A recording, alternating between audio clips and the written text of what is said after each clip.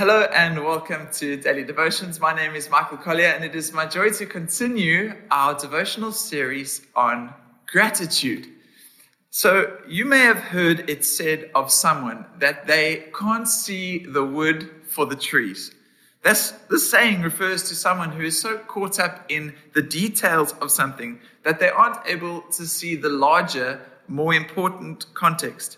And I think this is often true of us in our lives and our faith journey and relationship with God. We all too often are overly consumed with and anxious about the details of our lives that we aren't able to see the larger, more important context of who is really in control and who and what is most important. I believe that Scripture teaches us that cultivating a lifestyle and heart posture of gratitude and thanksgiving to God helps open our eyes so we can see the wood for the trees, to ensure that we are not blind to the blessings of the Lord. Jesus said, "Do not worry about what you will eat or what you will drink or what you will wear," the details of our lives. He said there is more to life than that, and our Father, who is perfect, knows we need these things. If He'll feed the sparrows and clothe the lilies, how much more will He care for you? And the Apostle Paul goes on to tell us how we can live out what Jesus asks of us. He says in Philippians chapter 4, from verse 4 and then 6 and 7, it's famous, but it says, "Rejoice in the Lord always. Again, I will say, rejoice. Do not worry about your life. Be anxious for nothing, but in all situations, by prayer and petition, with thanksgiving, present your requests to God. And the peace of God, which surpasses all understanding, will guard your hearts and minds in Christ Jesus." This teaches us that the way to live like Jesus, not consumed by worry and anxiety, but instead living with the peace of God and trust in our Heavenly Father, is that He will care for us. The way to live like this is to practice gratitude and thanksgiving. When Jesus fed the 4,000, his disciples couldn't see the wood for the trees. They couldn't see how they could feed 4,000 hungry people in a remote place with only 7 loaves of bread and a few small fish. But Jesus took what He had and gave thanks for what God had provided. And the people ate and were satisfied with 7 basketfuls left over. And straight after this, as the story continues in Mark chapter 8, we find the disciples with just 1 loaf of bread, and they're worrying that they don't have enough. And Jesus asks them, "Are your hearts hardened? Do you have eyes but cannot see?" It seems like it is possible that we can have physical eyes but fail to see with spiritual sight the miraculous work and provision of God in our lives. Not only did Jesus give thanks retrospectively, thanking God for what He already had, but He gave thanks in advance of the miracle. Gratitude and thanksgiving precedes the miracle. It's why this idea that we may have eyes but fail to see is why the Apostle Paul prays in Ephesians 1 verse 18 that it says, "I pray that the eyes of your heart may be opened or enlightened, in order that you may know the hope to which He has called you, the riches of His glorious inheritance in His holy people, and His incomparably great power for us who believe." If our hearts have eyes, this implies we ought to pray to see things at a deeper spiritual level, which is unlocked through gratitude and thanksgiving. There's a beautiful story in 2 Kings chapter 6 about Elisha and his servant, and they are surrounded by the Aramean army.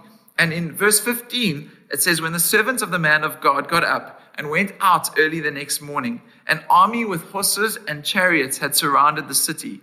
'Oh no, my lord, what shall we do?' the servant asked. 'Don't be afraid,' the prophet answered. 'Those who are with us are more than those who are with them.' And Elisha prayed, 'Open his eyes, Lord, so that he may see.' Then the Lord opened the servant's eyes, and he looked and saw the hills full of horses and chariots of fire all around Elisha."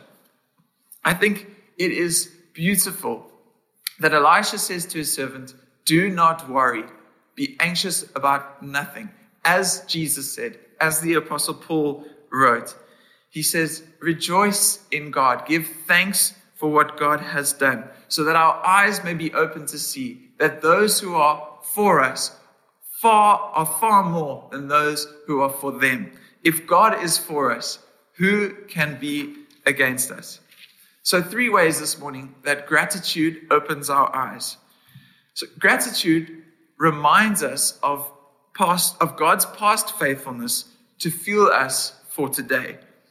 The disciples could not see God's faithful provision in just one loaf, for they forgot the miracle of the loaves. Remember Vince's sermon on remembering the loaves? It's important for us to remember what God has done in the past so that we can see what God is doing now. Scripture teaches us that Jesus is the same yesterday, today, and forever.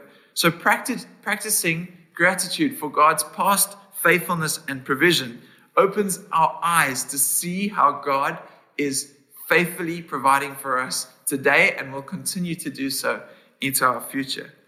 Secondly, gratitude places us in the present. Jesus said, do not worry about tomorrow, for tomorrow will have enough worries of its own. And while we may look back on God's faithfulness in order to fuel us for today and for our future, Ecclesiastes says it is not wise to ask, why were the former days better than these? So do not live in the past, do not live in the future, but the psalmist says, this is the day that the Lord has made. Let us rejoice and be glad in it. And the Apostle Paul also writes, today is the day of salvation. So gratitude places us in the present. It helps to open our eyes to see the simple beauty of ordinary days, the wonder of God's creation, and the gifts of life, love, and family. Thirdly, gratitude shifts our perspective of who is in charge. Elisha prayed for his servants' eyes to be opened to see just how great an army of God was on their side. Gratitude opens our eyes to see things from God's perspective and to see just how great our God is, who is on our side. So today, may we cultivate gratitude in our lives so that we may begin to see things in a different light, which will give hope and confidence to us for our future, starting with today. Jesus said, the eye is the lamp of the body. If your eyes are healthy, your whole body will be full of light. Let gratitude open our eyes to see the light of the glory of our Lord and Savior, Jesus Christ. May we, by giving thanks to God, get our eyes off ourselves and our worries and our anxieties and get them set on Jesus, through whom we have every spiritual blessing, through whom we have eternal life, and through whom we have life in all its fullness. So let us close with a prayer of gratitude and ask that God will open our eyes to see all that He has done and is continuing to do in our lives. Father, we are so grateful for your goodness and your kindness towards us. Thank you for the gift of your Son, Jesus Christ, through whom we may have life and life in all its fullness, eternal life and every spiritual blessing. Thank you, Father, that you are good to us, that you have been faithful throughout our lives and you will continue to be so today and forevermore. Would you open our eyes as Elisha prayed for his servant and as Paul prayed, that we would open the eyes of our hearts to see the goodness and kindness of you, God, in every area of our life. And we ask this in Jesus' wonderful name. Amen.